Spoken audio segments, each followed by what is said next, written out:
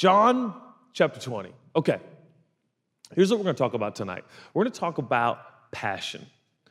And here's what I want us to kind of get our head around, our mind around, our thoughts around, and that is, have you ever lost your passion? Has your passion for God ever lessened? Maybe you're sitting here right now, or maybe you're at any of our locations in Seattle watching this right now, and if you are honest with yourself, your passion for God is not what it once was. What has happened to your passion? I want to submit to you through a collection of scriptures one of the primary reasons I believe that our passion for God, our passion for who He is and the life He's called us to and what He has done for us, why it wanes, why it lessens, why it feels like it's not there. Maybe you've lost your passion, you've lost your zeal, you've lost your love, and maybe you're here, maybe nobody really knows this, but you're hanging by a thread. You're hanging on barely. You're wondering, is this actually real? Is this legitimate? Should I keep actually pursuing faith? Should I keep pursuing God? Is this something that really resonates or matters to me? I'd like to talk to us of why I think our passion lessens when it comes to God. Now, I want to say this. I'm speaking from personal experience tonight. I know exactly what it's like for your passion to wane. In fact, I'll take it a step further. I know what it's like to preach sermons when you don't have much passion for God. Try that on for size. That sucks. But I've been there. I've been on this stage and other stages speaking to our community and other communities where personally inside my passion for God is lean, it's limited, it's little, and yet I'm required or I've signed up to be a communicator of the story of God. And I've found myself at times, as embarrassing it is to admit that I have preached from a place of very little passion. No one wants to live like that. We want to be passionate about what we do. And when it comes to God, we want a true and genuine passion. Here's what I'm believing for in the next few minutes. By way of study of the story of Jesus and who He is, I'm actually believing that you could leave this space or the different locations in Seattle watching right now, you could leave with a real, genuine, hot, red hot, white hot, I don't know why we say those things, passion for God. I really believe that you could actually leave here with your heart truly full of desire and passion for God. Now that's a big call for the next 40 minutes, but I can believe for that. Now, to make this possible, I'm going to need 80 minutes. I'm kidding. So you're like, I'm out.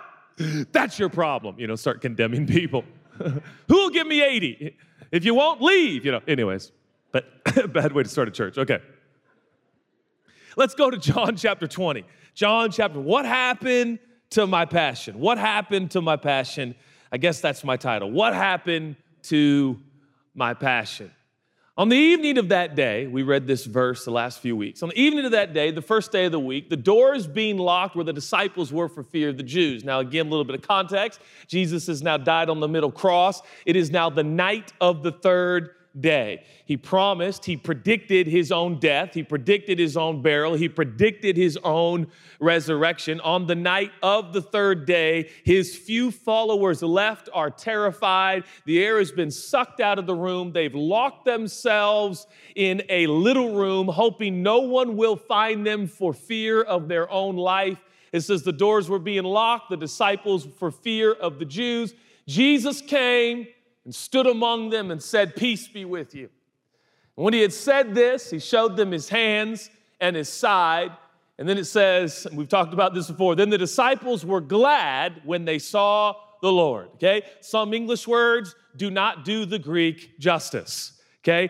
These disciples were not just glad, okay? You are glad when your Amazon package is delivered, okay? This is a little bit different. You are glad when your local supermarket has your favorite deodorant, okay? This is more than glad. They are actually categorically beside themselves. They have gone from sad, mad, afraid, fearful to ecstatic, exhilarated, electric. And the reason why is because Jesus has beat death. Jesus has delivered on what he said. Therefore, if he has beat crucifixion, if he has come back to life, everything he said is true. By definition, it is John chapter 20, verses 20 and 21. This, my brothers and sisters, is the beginning of what we now call Christianity. This is the beginning. I don't mean to burst your bubble. Adam and Eve is not the beginning of Christianity. Noah and the ark is not the beginning of Christianity. David and Goliath is not the beginning of Christianity. The birth of Jesus, not the beginning of Christianity. The crucifixion of Jesus, not the beginning of Christianity. In fact, Paul writes later in Scripture, he says, if Jesus has not beat death, if he did not come back to life, if he did not beat the grave, our faith is futile. And he says, of all people on the planet, those who worship Jesus and follow Jesus are pitiful, unless he actually came back from the dead. This is the night faith truly began. Jesus did the unthinkable. He did the unimaginable. He did the miraculous. He came back from the dead. He resurrected, and his disciples went from passionless, terrified, mortified, embarrassed, and sad to ecstatic, electric, excited, and couldn't wait to share the news. Not many days after this, these same people will share the account, the eyewitness account of the resurrection, and in one day, 3,000 people will accept the eyewitness account of Jesus beating death, and they will become followers of Jesus. Now, you do the math in terms of population, global population, that would be the equivalent of almost 3 million people in one day in 2019 deciding to follow Jesus. Now, it should be added, the 3,000 people that were added to the church, this is before there was a New Testament. It was all word of mouth. Christianity began on the night of the third night, the resurrection, when Jesus appeared to his disciples. That's going to be really important for us going forward when investigating why has our passion for God lessened. Or maybe you're sitting here right now or watching from any of our Seattle locations, you're thinking, actually, Judah, I've never been more passionate about God. Fantastic. Mark this message, put it in your back pocket, and when the day comes, when you feel your passion lessening, revisit these passages. Now you say, Judah, that is so bad for you to predict that my passion is going to wane. Or we could just admit that we're human beings. And this is called life, okay? There's going to be some days. Mama said there'll be days like this where you are like super Christian and the next day you're teetering on atheism, okay? You're just like, I don't even know if there is a God, okay? It's called life. It's called emotions.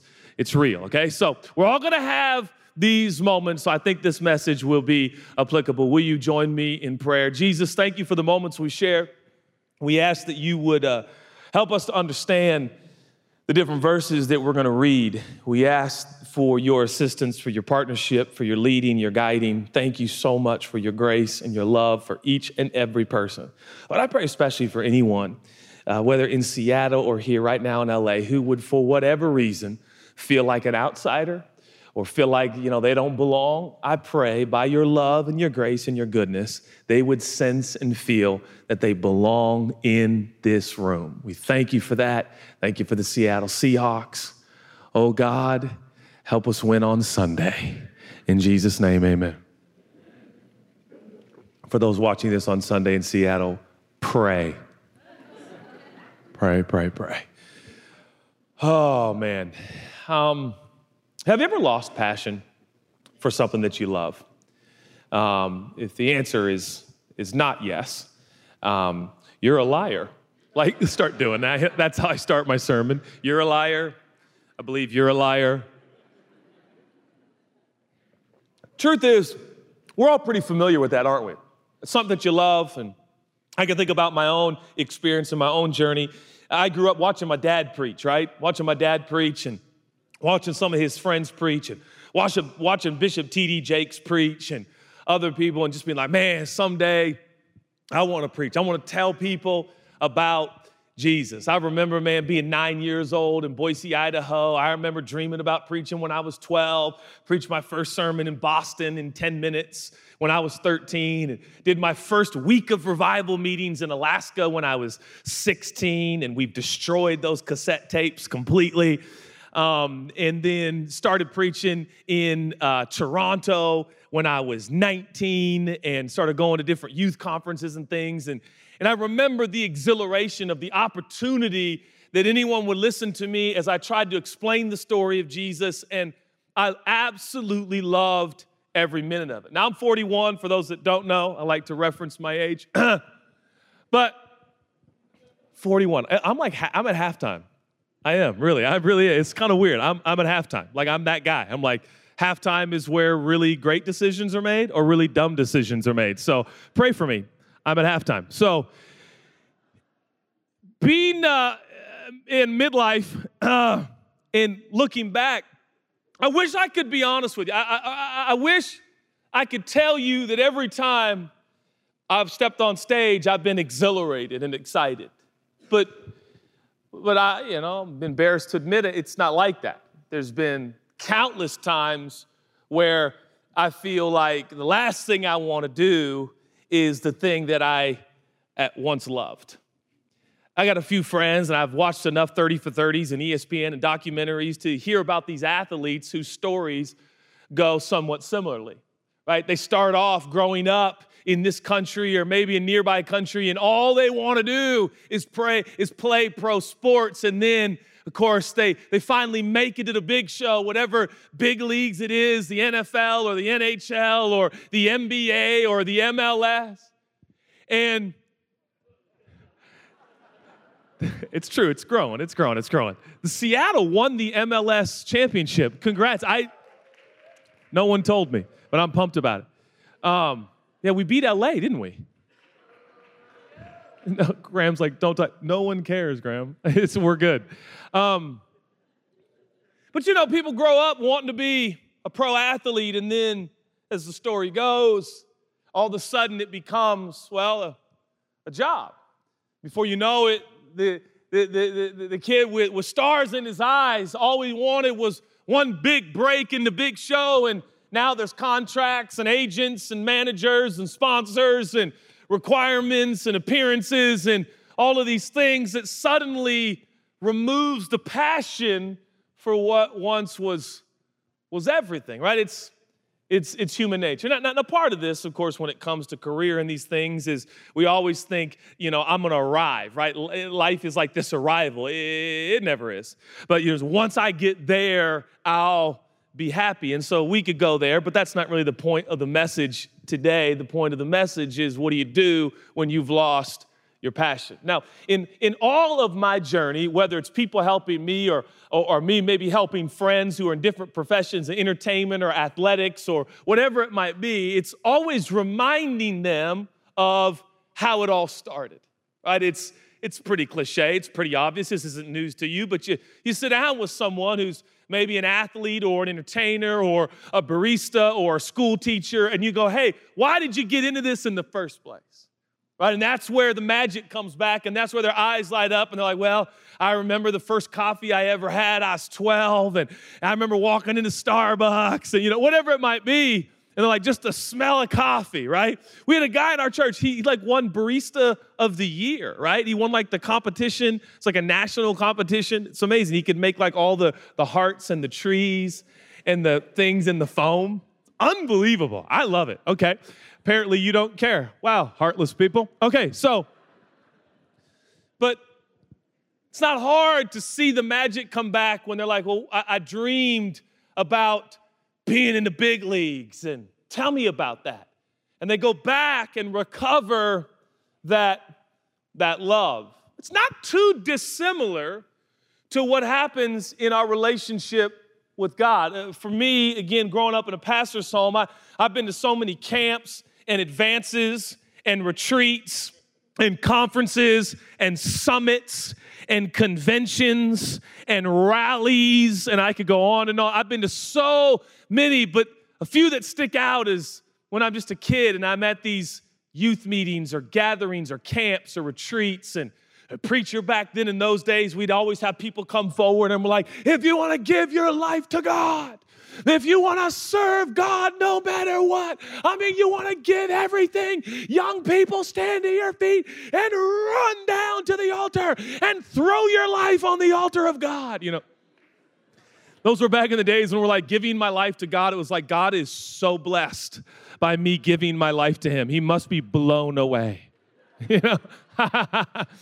And I kind of thought that. So we just like, just some of you know what I'm talking about. It's like, God, I give you everything. Are you not blown away? But I did. I opened up my big mouth and said things like, I'll do anything. All I want is you. Which is not totally true. I know we sing about that and stuff, but I love this about church. We sing these songs. All I want is you. Where do you want to go to eat tonight? Anyways, it just gets me thinking. But all I want is you, God. Oh my gosh, they totally don't have my size in those jeans.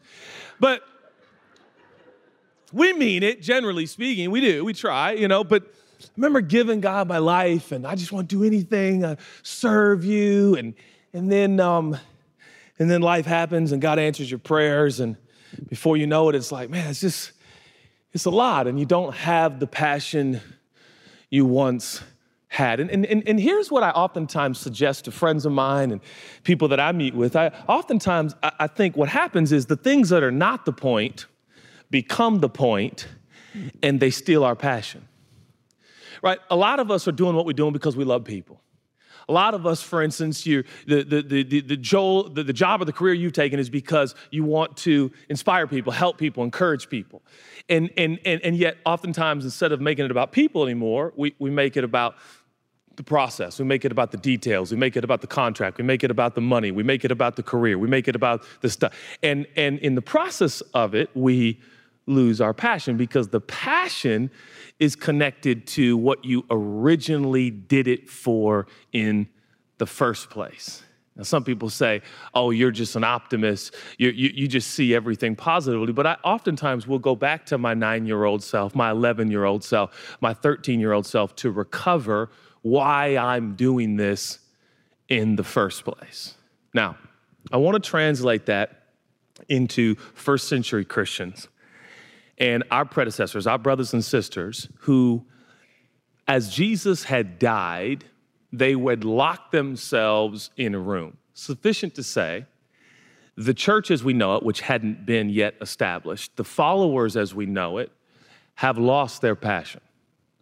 Now, I want us to ask some important question here of this story in John chapter 20.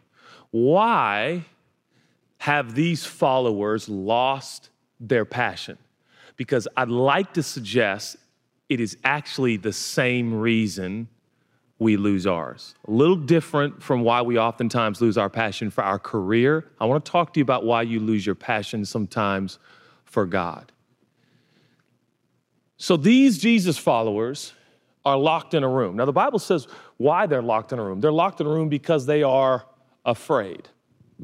What are they afraid of? They're afraid of dying as well. What are they also afraid of? Well, they're afraid of the fact that they followed a man who now they believe is, well, it's not true. You understand something about Jesus that people oftentimes don't misunderstand. If Jesus stayed dead, he is nothing short of a lunatic. You have to understand that. You don't get to run around town for 3.5 years telling everybody you are God in the flesh, die, and everyone goes, what a good guy. Good guy. I love that guy. I loved his sermons. Really? You understood them? Not really, but I think he had a good heart. My brothers and sisters, we're talking about a man, one of his climactic sermons was, eat my flesh and drink my blood. And by the way, I don't know if you remember how the story goes. A lot of people were like, this is where I say goodbye.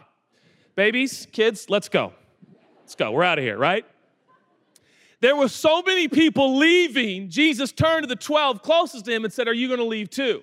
And basically, Peter's explanation is like, we don't have much to go back to. So we're good. We're hanging here, right? Peter did not claim that the teachings of Jesus were so clear and understandable and digestible, they're going to stick around. He just said, you promise eternal life. You promise it. Your claims are going to keep us with you. Some of the details of what you're teaching, we are as lost as everybody else, okay? So this is important now. If Jesus stays dead, all is lost. All is lost. This is so important for us to articulate, communicate, and digest together. In that little room where they are locked, let me ask you a question. Do they still have the teachings of Jesus? Of course they do. Do they still have the principles of Jesus? Of course they do. Later, they will record them. Matthew, Mark, Luke, John. Mark will record Peter's account. So they're going to remember, like they have all of his teachings, which we are now given because they wrote them all down, inspired by the person of Jesus, the Spirit of Jesus. So they have all of the teachings in that room, but notice, all is lost. This is important to note. This is important to note. They have all the teachings, but they don't have the person, and all is lost. And it should be the same for us. We should never allow the teachings, the principles, or even the words of Jesus replace the actual person of Jesus. And we're going to give us somebody like, wait, what? I thought they're the same thing. Just bear with me, okay? All passion is gone from the church. We'll call it the church, if you will, from the Jesus followers, until the person arrives. Now, when the person of Jesus enters the room, what happens to their passion? It is back with a vengeance. I mean, when it says, and the disciples were glad, again, let's just look at this again. It does not mean that Jesus walked through the wall and stood there and showed his hands and his sides, and they were like, wow, fascinating. You look good. You look real good. Shocked this happened. No, they are literally like, oh, ah! That's why he's like, relax, it's me, peace. And they're like, ah, woo! And he's like, look, they're like, we're looking, ah, right? And their brains are probably going a mile a minute because they're like, all of his claims, everything he said, it's all true, ah, right? That's how Christianity started. It did not start with a transfer of solid teaching. It's good. Point number 4, boys. Write this one down. I'm the way, the truth, and the life. It's good. It's good. Yeah, it's good. I wrote it. All right. You got the 7 essentials for effective evangelism? No, we don't. Okay. Let me give you number 1. Always, no, he just walked into the room and they're like, ah! Ah! And then instead of teaching, he's like, touch my hands. Look at my side. He's like, I'm sending you. And they're like, we're going. Okay, so let's just go over this for a second. So Jesus says in Matthew 16, he asked the disciple, he says, who do you say that I am? He says, what do people say? Then who do you say? Peter says, you are the Christ. You are the Son of the living God. And this is the first time church is ever mentioned in the New Testament. Here it is. First time churches. He says, I tell you, Peter, I tell you, rock, that on this rock, this revelation God has given you, I'm going to build an assembly. I'm going to build a called out group of people, ecclesia, my church, and the gates of hell will not prevail against it. Okay. First mention principle. This is the first time Jesus mentions the church, and so he's going to tell us what the church is going to be all about. Here's what the church is going to be all about. And I'm telling you, if the church will be all about this, we will not lose our passion. If the church will be all about this, we will not lose our passion. He said, I will build my church on this. Wait. What's this again, Jesus? It's what Peter said. What did Peter say? Well, remember, I asked Peter, who do you say that I am? And Peter said, you are everything the prophet said. You are everything that was promised. You are God in the flesh. You are the Son of the living God. And Jesus said, it's on that understanding I'm going to build a group of people. They're going to be grouped together and connected on that reality. on a person, on a person, we have not gathered here tonight for principles. We have gathered here for a person. If you want principles, you can go to all kinds of talks. There's all kinds of gatherings you can be in. What sets us apart is we are the ecclesia of God. We are a called out group of people that what has brought us together is not mere concepts, history, or teaching. It is a person that we believe is alive in the room as we speak. We believe the same Jesus that walked through the walls of that little room is the same Jesus walking through the walls of our heart. And he is alive. He's alive. He's alive. So we are here celebrating an event. An event. Not success keys. An event. Christianity existed before the New Testament existed. Don't say amen. That's cool. This records an event. This records an event. We're here because Jesus rose from the dead. Furthermore, we're gathered around his lifestyle and his claims. Now, his lifestyle and his claims fall flat unless he predicts his own death and resurrection and pulls it off. Then we go back and go, his lifestyle's the best and his claims are amazing. And his teachings, still very hard to understand. Can we all admit that? Absolutely. Do you know how many people, all the people I talk to before I step on this stage and preach, there are 3 scholars I talk to every week, and oftentimes the 3 scholars have 3 different perspectives on the teachings of Jesus. They're like, I think it might mean this. It could mean this. Most scholars agree it's this. It could be this as well. Why are his teachings so cloaked? Because the point is not so much its teachings, it's to be near to his person. And so his teachings are such a way that you have to go, whoa, Jesus, what did that mean again? He's like, come on, I'll tell you. Just walk with me, work with me, watch how I do it. Yeah, but can you explain that? I'm going to just demonstrate it. Just watch me. Okay, this is amazing. Whoa, that's crazy. But here's what's happened. We've taken an event, his claims, his lifestyle, and we've turned it into teachings, traditions, and principles for good living. And we wonder why our passion ebbs and flows. Because what this has turned into, instead of a celebration of an eyewitness of account of the only man who's ever beat crucifixion, beat death, and rose from the dead, we turn it into, all right, get your pens out, boys and girls. Let's write down 7 keys to make sure your career is fantastic.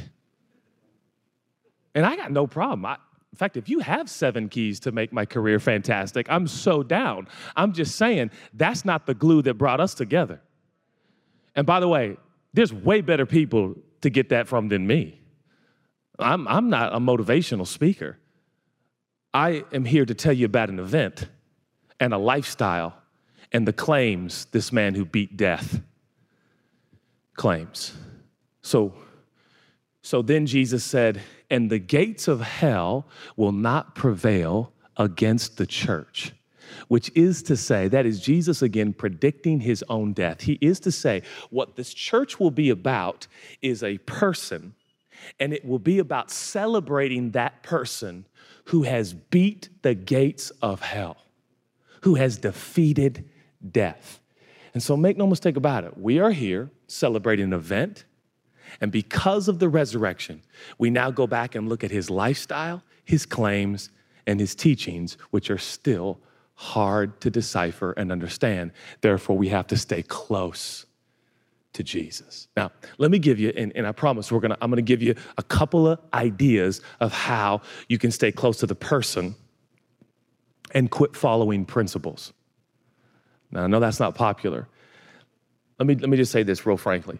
One of the reasons, and I'm looking on camera for everybody in Seattle, one of the reasons your passion keeps going up and down is because you have replaced following Jesus with following principles. You have replaced a person with principles. What's that called? It's called being American, and I'm proud to be one. But that's what it is, right? We're not given much to the supernatural, mysticism, mystery. We're given more to the pragmatic, right?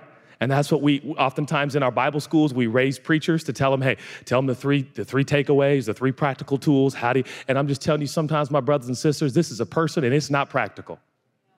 It's a mystery. And sometimes you got a nudge that only God can nudge you with, and you don't know why, but God said, get up, walk, don't stay, go over there, talk to that person. And you don't know why, and it ain't practical. It's a person living on the inside of you who is alive, who is guiding you and leading you through life. And guess what? You're going to make some mistakes. But we are going to commit to following a person who beat death, predicted his own death, burial, and resurrection. Therefore, his lifestyle, his claims, and his teachings are true.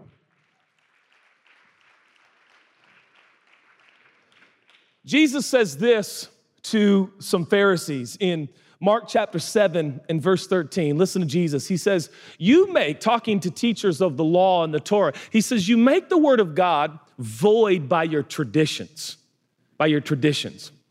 So you've taken God's story and you've replaced it with traditions. Now, this is, of course, different from what the Pharisees did. Jesus speaking of the Torah. They're taking the first 5 books of the Bible, and instead of actually adhering to the Torah, they have kind of manipulated it to fit what they want. And Jesus actually gives examples about taking care of your mom and dad and such. Now, the same kind of approach we take with the New Testament. We take the story that records the event of Jesus' death, burial, resurrection, and then the followings, all the followers in the first century churches and beyond who tell the eyewitness account of Jesus. We take it and we turn it into teachings, traditions, and principles. And by doing that, we miss the power. We miss the power. Now, here's 3 signs. I just want to give you 3 signs, and this is, if the shoe fits, wear it. If not, just save it for later, okay? But here's 3 signs that you know you have replaced the actual person, the resurrection, the event, his claims, his lifestyle. You've replaced it with mere principles. I know I've done this before. And traditions and teachings. Here's one of the ways. Number 1, you get tunnel vision in your spiritual life. Here's one of the dead giveaways. This happened to the Pharisees. What do I mean by tunnel vision? You pick and choose from this book what you adhere to and what you don't think matters. Okay? So for instance, you pick an issue in our culture that you believe is biblical. Okay? Let's say you stand for that issue. And you decide it's the most important thing. And it may be. But you decide, I am going to stand for this. And what becomes increasingly ironic, and we've all been there, is here you are making this strong stand for something you believe is biblical.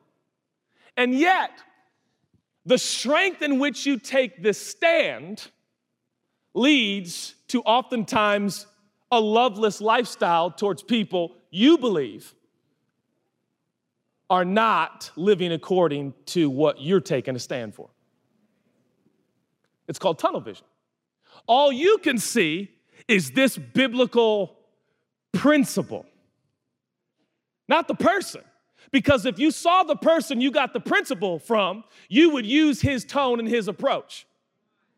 But because you don't have the person, you only have the principle. One of the dead giveaways is tunnel vision, and you can't tell that as passionate you are about that one biblical principle, the underbelly is that by standing so strong over here, you are neglecting another principle over here. So for instance, and I'm not just trying to pick on Christians, but I'm at halftime, 41, midlife crisis. But Christians, particularly in this country, and it is what it is, we're known for certain things we stand for. We're known for things we stand for, which is interesting. We should be known for who we love. It's the number one thing we should be known for according to Scripture. By the way, the Bible says you don't even know if you love God if you don't love people. Right? I mean, to say you love someone who loves something, but you don't love the something that person loves, but you claim to love that person. It's like, Chelsea, I love you. I just don't love anything you love. And she like, it ain't gonna go down like that, bro. Like, if you love me, you gonna love what I love. And I'm like, oh, that's true. That's true. So God loves what above all things? People, right? But when we allow teachings, traditions, and principles to replace a person, one of the telltale signs is we get tunnel vision. Well, I just believe that. And I love to say, I think that's fantastic. But I would also like to say what's also fantastic is, and people are like, well, yeah, well, and here it happens. We pick and choose. We pick and choose. Pick and choose. If there's some picking and choosing in your life, that might be one of the signs that you've removed yourself from the event, the person, the phenomenon, Jesus, and one of the other things, not only tunnel vision, but elitism. And Jesus talks about this in Luke chapter 11. He tells same guys, Pharisees, he says, what are you lawyers or Pharisees and teachers? For you've taken away the key of knowledge. Listen to what he says. You do not enter yourselves, and you hinder those who are entering. Now here's what we do. Okay, again, different application, elitism. When we replace Jesus with principles and teachings and traditions, we end up projecting ourselves at a status that is not easy to achieve. And we start to teach to people that for you to reach my status, you have some work to do. Now, brother, if you want to pray as much as I've prayed, then you go ahead and do that. But I just want you to know, I have woken up at 6 a.m. every morning and prayed for the city of Los Angeles. The door that God has opened to me has not come easy. I got knee marks on my carpet where I've sought the Lord. Oh, you want good children? You got to raise them up. And we don't mean to. But again, we start projecting principles as the highway and on-ramp to all the blessings of God. You want to be blessed? You got to walk in the blessing. You want to be blessed? You got to do what is right and godly.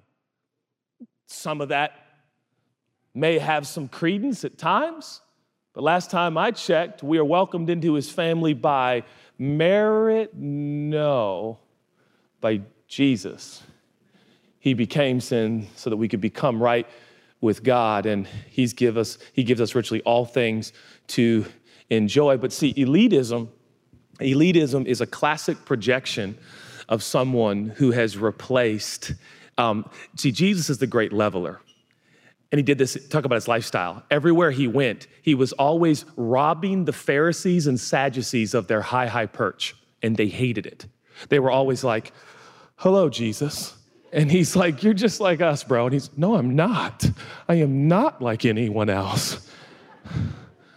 Right? And he told stories on them. He pulled the veil back, and he's like, these guys are no different than you guys. They just wear like long robes, and they do things in front of you to make them seem impressive. They're not. And everyone's like, oh, I don't think you're supposed to do that. And of course, they were like the mob, and so they were like planning to kill him because they're like, he's taking away our high status in society. And Jesus came to destroy elitism. He's like, come one, come all. He wrecked the temple. He threw things over because the temple had turned into a place. If you didn't have enough money, you couldn't get right with God. Ultimate exclusivity and elitism. We still do it today. Because if you're not close to the person, elitism gives you an edge. It gives you a sense of identity. And so our bumper stickers give us away, and other things give us away as we stroll through our towns and villages and cities, and we tell people, I'm a believer. I live by the word of God. That's great. A friend of mine told me today, he goes, you know, Judah, the only difference between me and a murderer, do you know what it is? I was like, no. He's like, the murderer killed someone. And I was like, well said. Who's ever thought about it? Okay, so you know what I mean? It's like, hello? Like, Jesus the great leveler. Now, if you don't want to be on the level playing field as everybody, don't hang with Jesus. Take his teachings and run for your life. Because there's no room for elitism. And lastly, one of the telltale signs is tunnel vision, elitism, and I end with this, knowledge. So when you don't have Jesus, you pick and choose what you want from his teachings and his ways. You project elitism, and people have to do great things to get what you've done because you have done great things. And then you project this idea of incredible knowledge. And here's what happens. We turn a storybook into a competition of knowledge. And this very book, do you know what it says? It says, knowledge puffs up. Translation, knowledge makes you a jerk if you'll let it. Makes you prideful. So we turn scripture into an end of knowledge. So now, instead of knowing Jesus and following Jesus, the goal of our faith is who knows the most. Who knows the most, right? And we do things like this, like turn to the book of Hezekiah. And your friend's like, all right. And you're like, bro, there's not even a book of Hezekiah. I love Kanye's words. He's like, when I used to think the book of Job was a job. And I'm like, but he's been around church enough, apparently. You think it's a job? It's Job, bro. It's a person. Do you know the 66 books in a song? Do you know them all? Do it. Genesis, Revelation, Exodus. Do you know them? Do you know them? Oh, you don't. I do. Want me to do them for you? Sure. Yeah, that's amazing. Yeah. I know a lot about the Bible. That's so cool. Right? Like, I grew up, like, I now tell people I read like a verse a day. And like in Christendom, it's like you can't tell people you only read a verse a day. Oh my gosh, you have to do 3 in the old, 2 in the new.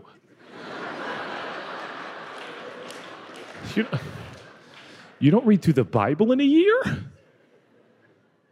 How about this one? Be honest, man. Have you read the book cover to cover? How can you claim to know him? You know, like I've been in meetings like that. I've been in coffees with fellow believers, and they're like, honestly, man, shoot straight with me. Have you read the book cover to cover? It's amazing how we claim to know the man, and we've never read his book. I'm like, okay, we are getting out of control here.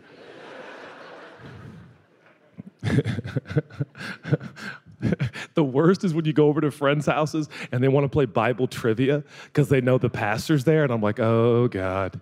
We are about to lose some church members tonight, you know? Who made the ark? Moses! No? Chelsea!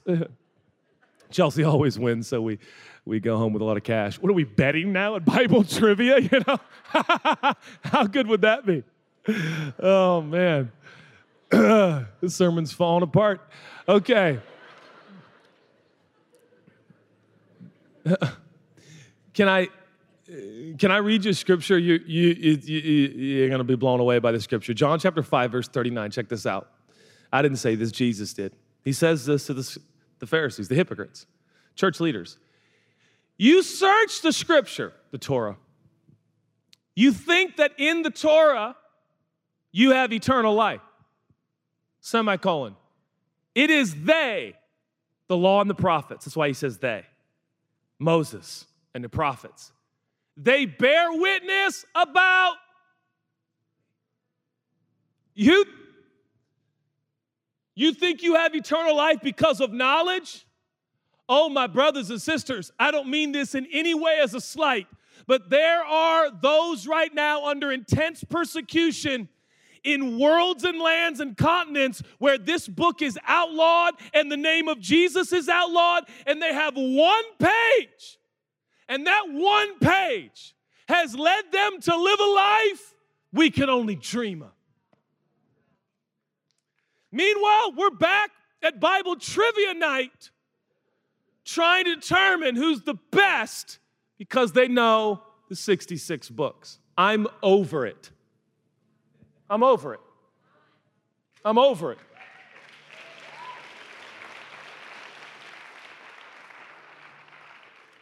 This only matters to the degree that it points you to a living person. That's it. Without it, pride is a promise. It's a promise. That's why we have so many. That's why we've all been there. I have been such a self-righteous, arrogant Christian before. I am telling you. Somebody like, Judy, you are right now. Please don't say that. But have you ever been there? You're like, they're not a Christian. They probably are. I doubt they are. You know, like, knowledge puffs up. And I end with this. Look what it says, Luke 11:52, scripture we read a moment ago. I'm done right here. Luke 11, look what it says. What are you lawyers? For you have taken away, here it is, the key of knowledge. All right. So if you're a thinking person right now, you're like, okay, but Judah, how do I keep close to the person and not do the principles and the teachings? By the way, the principles, teachings, all those things are wonderful as long as you stay close to the person. So how do you do it? Here's one practice. Every time you go to this book, take with you the key of knowledge. What's the key of knowledge? Jesus. He unlocks the whole book. I'm telling you, go to Noah, don't look for Noah. Don't look for the ark, look for Jesus. Maybe Jesus is like an ark, and everyone who's in Christ will be saved from the flood of sin, right? Like all of a sudden it's like, whoa, maybe Jesus is like David, and maybe Goliath is like sin. There, now you're getting somewhere. And Jesus and David got 5 smooth, so 5 is the number of grace. Grace defeats the Goliath, the giant, the sin that we cannot. It defeats condemnation. Jesus is David, and he kills our Goliath. Look for Jesus.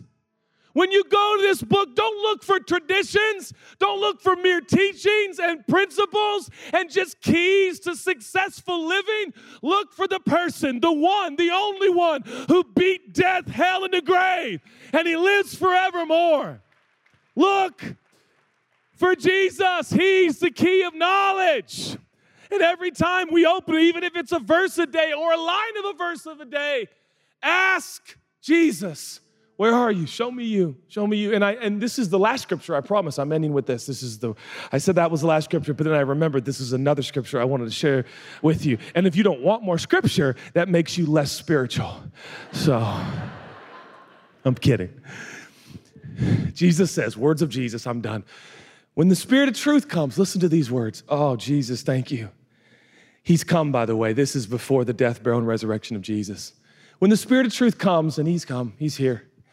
He's going to guide you into all the truth.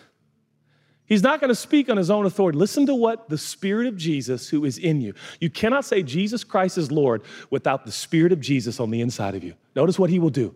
Whatever he hears, he will speak to you. And he will declare to you the things that are to come. Now watch this. Jesus says, the Spirit will glorify me. See, the specialty of the Spirit of Jesus is to show you Jesus. It's to show you Jesus. It's to show you Jesus. So go to the story and take with you the key of knowledge and depend on the Spirit. And he will take what is mine. I love this word. And he will declare it to you. He's going to declare it to you. He's going to remind you how forgiven you are. He's going to remind you how righteous you are. He's going to remind you who you are and what he said. He's going to explain for you the cloaked mysteries of the teachings of Jesus. And this will not be a competition of knowledge. This will be a true following of the resurrected Jesus.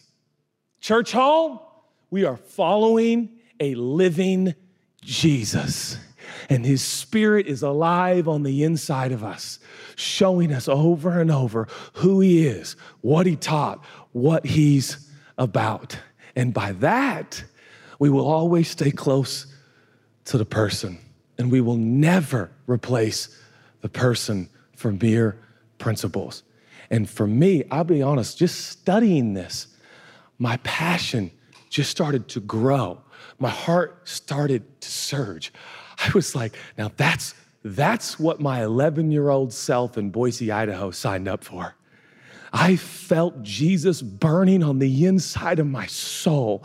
And I signed up to say, I will follow you wherever you go. I am not here in 2019 just because of some concepts, some ideas, some success keys or principles, or certainly not traditions of men. We are here because an event, Jesus walked through the wall. He lives forevermore. Therefore, his lifestyle and his claims are true, and we get to follow him every day. Just think what he has for you tonight and tomorrow. It's amazing, isn't it? Let me pray for you. Jesus, I thank you so much for the moments that we share. I thank you for what you're saying and what you're speaking to our community. And God, no doubt, we all have experienced a time or two, our passion lagging, waning, draining. We ask that as we experience your love and your nearness and your closeness, that God, our passion would increase and grow. Pray for that for our church. If you're here right now, whether in this auditorium in Los Angeles or at any of our locations in Seattle watching, and you would like to receive the free gift of forgiveness that only Jesus offers, you can do that right now. It's so easy. Can't earn it, deserve it. Just accept it, believe it, and receive it. If you'd like to do that, on the count of 3, I'm going to ask you to lift up your hand and put it right back down. Could be in this auditorium. You could be there in Kirkland. You could be watching in Bothell. You could be there at UD or downtown. Or you could be right now watching on the app. Wherever you may be, I don't think it's an accident. God is speaking to you right now. On the count of 3, if you would like to receive the forgiveness of Jesus and spend eternity with him. His forgiveness is full and complete. Every error, wrong, and sin you've ever committed, past, present, and future, is forgiven forever. You know who you are. 1, 2, 3. If that's you, just shoot up your hand. Thank you. Thank you. All over those locations in Seattle, even right now watching on the app, even if you're at home, just raise your hand. I receive the forgiveness of Jesus. God, I thank you that your forgiveness flows freely. And whom the Son forgives, he forgives all the way. And we thank you for that, and we thank you for your grace, and we thank you for your mercy, and we thank you for your love. God, we love you. What a privilege it is to receive your forgiveness and walk with you and work with you and watch how you do it. We love you, Jesus. Again, Lord, we thank you that our passion is growing day by day. May we be known by the resurrection. May we be known, Lord, that you beat death, that you are alive forevermore. This event has changed human history. Our church is built on it. We love you. It's our honor and our privilege in these moments of singing together now as we use music as a platform to connect with you. We pray we would experience your nearness, that our hearts would burn within us, and we would sense your love and your affection and your forgiveness. In Jesus' name, amen.